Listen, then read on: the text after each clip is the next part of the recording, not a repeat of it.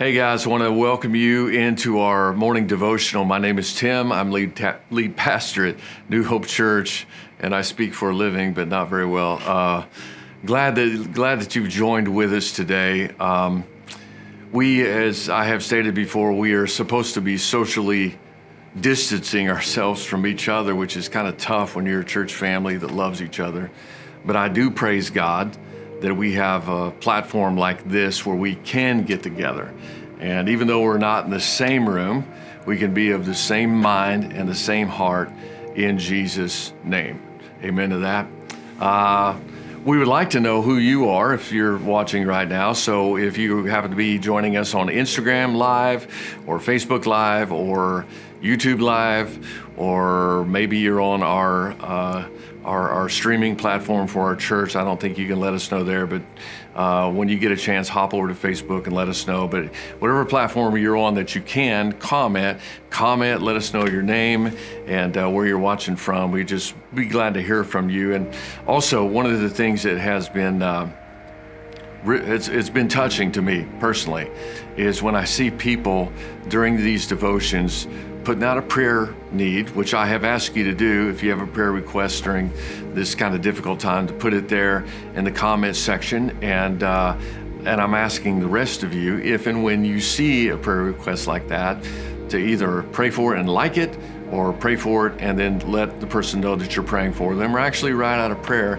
And that's been happening, and it has been so refreshing because it's kind of wild because we're not together, but we are together.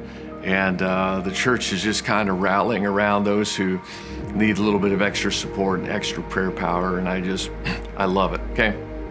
So here we go. It's Thursday. So beginning tonight, we're going to stream our services. There'll be one tonight at 7 p.m. That is Central Standard Time if you want to join us from no matter where you are. And then the same thing on Sunday. Service times 8:15, 9:45, 11:15, and then 5 p.m. Okay, the thing we're doing here, if you don't know, if you're just showing up for the first time, I'm glad you're here for the first time, but we're just meeting together like this, and I'm reading from the book of John. I just thought the Lord laid it on my heart to just get together like this with whoever wanted to join in, and I would just read a little bit out of the book of John, maybe explain a little bit, not too much, hopefully. I did a little too much yesterday, but explain a little bit, and then pray for you, and then you go on your way throughout the day. And the thought behind it was there's so much bad news out there. I just want you to be able to get the good news. The good news. Of course, good news is found right here in God's Word. Although this is an iPad, I have God's Word on this, okay? So today we're going to be in John chapter 2, and we're going to be looking at Jesus' first miracle, which if you're in church with us, then you know that I recently preached on this passage of Scripture. And so I've tried to dig a little deeper into it, but I was telling some folks before we started this today that I squeezed that Scripture pretty hard the last time to get all I could out of it. But we'll just read through it, and I'll share some thoughts. And if you haven't heard any of this, and hopefully it'll be helpful to you. John chapter 2, verse 1, on the third day, a wedding took place at Cana in Galilee. If you don't know what that is, third day of the week would be Tuesday. And Jesus is creator God, as we have learned a couple times now in this study of John, and also in Colossians chapter 1, he's creator God. And on Tuesday in the creation, Jesus created all the plants, all the fruit-bearing bushes and trees and vegetables and everything else. All that was created on a Tuesday. And here he is at a wedding on a Tuesday, about to create again. He's about to do it again. It says Jesus' mother was there, verse 2, and Jesus and his disciples had also been invited to the wedding. When the wine was gone, Jesus' mother said to him, "They have no more wine." Woman, which I always make a point to tell you guys that he's not yelling at his mom here. This is a term of affection. It wouldn't be so today if we used it with our wife or with our mom. If our mom said something to us and we yelled, "Woman," it would be taken the same way, but he probably didn't yell at it. He says, "Woman, why do you involve me?" Jesus replied, "My hour has not yet come." And most people believe that this is pointing toward his crucifixion. And so he didn't want to go real public yet, because he knew that that would set off a series of events that may take him to the cross sooner rather than later. My hour has not yet come. Verse 5, his mother said to the servants, do whatever he tells you. And by the way, that's a good word for us. Do whatever he tells you to do. And honestly, there have been a few people questioning why we're not having church.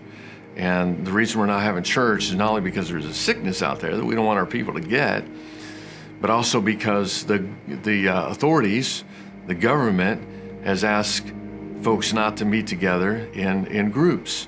And so according to Romans chapter 13, we are under the authority of God, of course, but also the authority, the governing authorities which are over us, which have been placed there by God. And so we're trying to submit to authority. We're just trying to be good citizens and submit to authority, and for all the right reasons, okay? And so when it says here, do what he tells you to do, the truth is, he told us in his word in Romans 13 that we should submit to the authorities. So us not having church feels like we're doing the opposite of what God wants us to do, but actually it's what God wants us to do. And we want everybody to be safe. We are in verse 6. Nearby stood 6 stone water jars, the kind used by the Jews for ceremonial washing, each holding from 20 to 30 gallons. Remember, 6 in the Bible's man's number. 7 is God's number of completion or perfection. 6, think about this, man was created on the 6th day of the week. On the 7th day, God had everything done, and he rested, or he finished. And so that's his number of completion. The number 7 in the Bible, you got 7 days in a week, 7 colors of the rainbow, and so forth. So 7 is the number of perfection. Man is on day 6, he's imperfect without God from day 7, right? So here we go. You got 6 jars there, 6 jars used for the ceremonial washing by the Jews, which we could say is man's attempt to become clean before God. So he's trying to be clean before God, trying to purify himself by washing. And the little background, I don't want to do too much because I made it too long yesterday.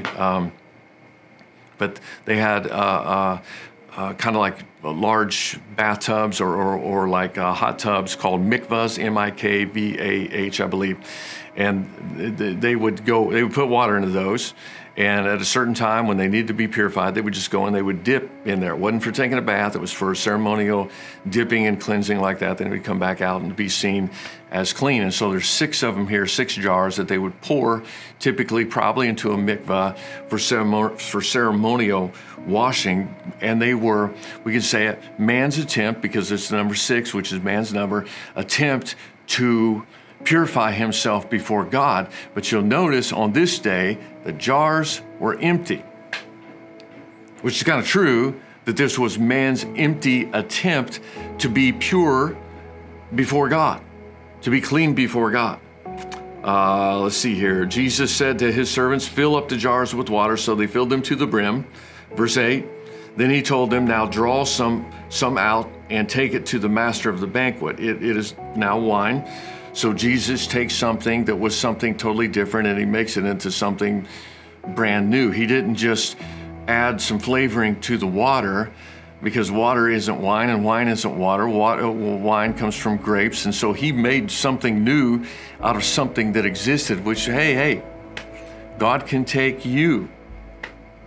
And no matter what situation you're in, no matter what sin you've committed, no matter what mistakes you've made, and boom, he doesn't just add a little flavoring to your life. He makes something new out of you. And I love that. Thank you, Lord, for doing that in our lives. But he's showing the big message here in this water to wine is he's showing us that he's replacing the old covenant of works with the new covenant of grace. Verse 9, they did so, and the master of the banquet tasted the water that had been turned into wine. He did not realize where it had come from, though the servants who had drawn the water knew. Then he called the bridegroom aside, and he said, everyone brings out the choice wine first, and then the cheaper wine, for after the guests have had too much to drink, but you saved the best for last. Verse 11, What Jesus did here in Cana of Galilee was the first of his signs through which he revealed his glory, and the disciples believed him. Up to then, they just, I guess, considered him as a teacher, a rabbi, and he's doing his thing, doing like what all the other rabbis were doing. But now with this miracle, he is out there. They know he's something otherworldly, something divine. And he starts to draw the attention of the whole community and everyone else around him, which would ultimately lead to his crucifixion. And then verse 12, after this, he went down to Capernaum with his mother and brothers and disciples and stayed there for a few days. Listen to me now. The world is looking in every other direction to find something to satisfy. But thank you, God, that Jesus finished it for us, that Jesus does what it takes for us to be made new. And I want you to know today that he can make you new as well. And those of us that Jesus has gotten a hold of and worked on, we're still imperfect people, but God is still doing this work in us. First chapter of Philippians says that God who began a good work in you will carry it on to the day of completion until the day of Jesus Christ.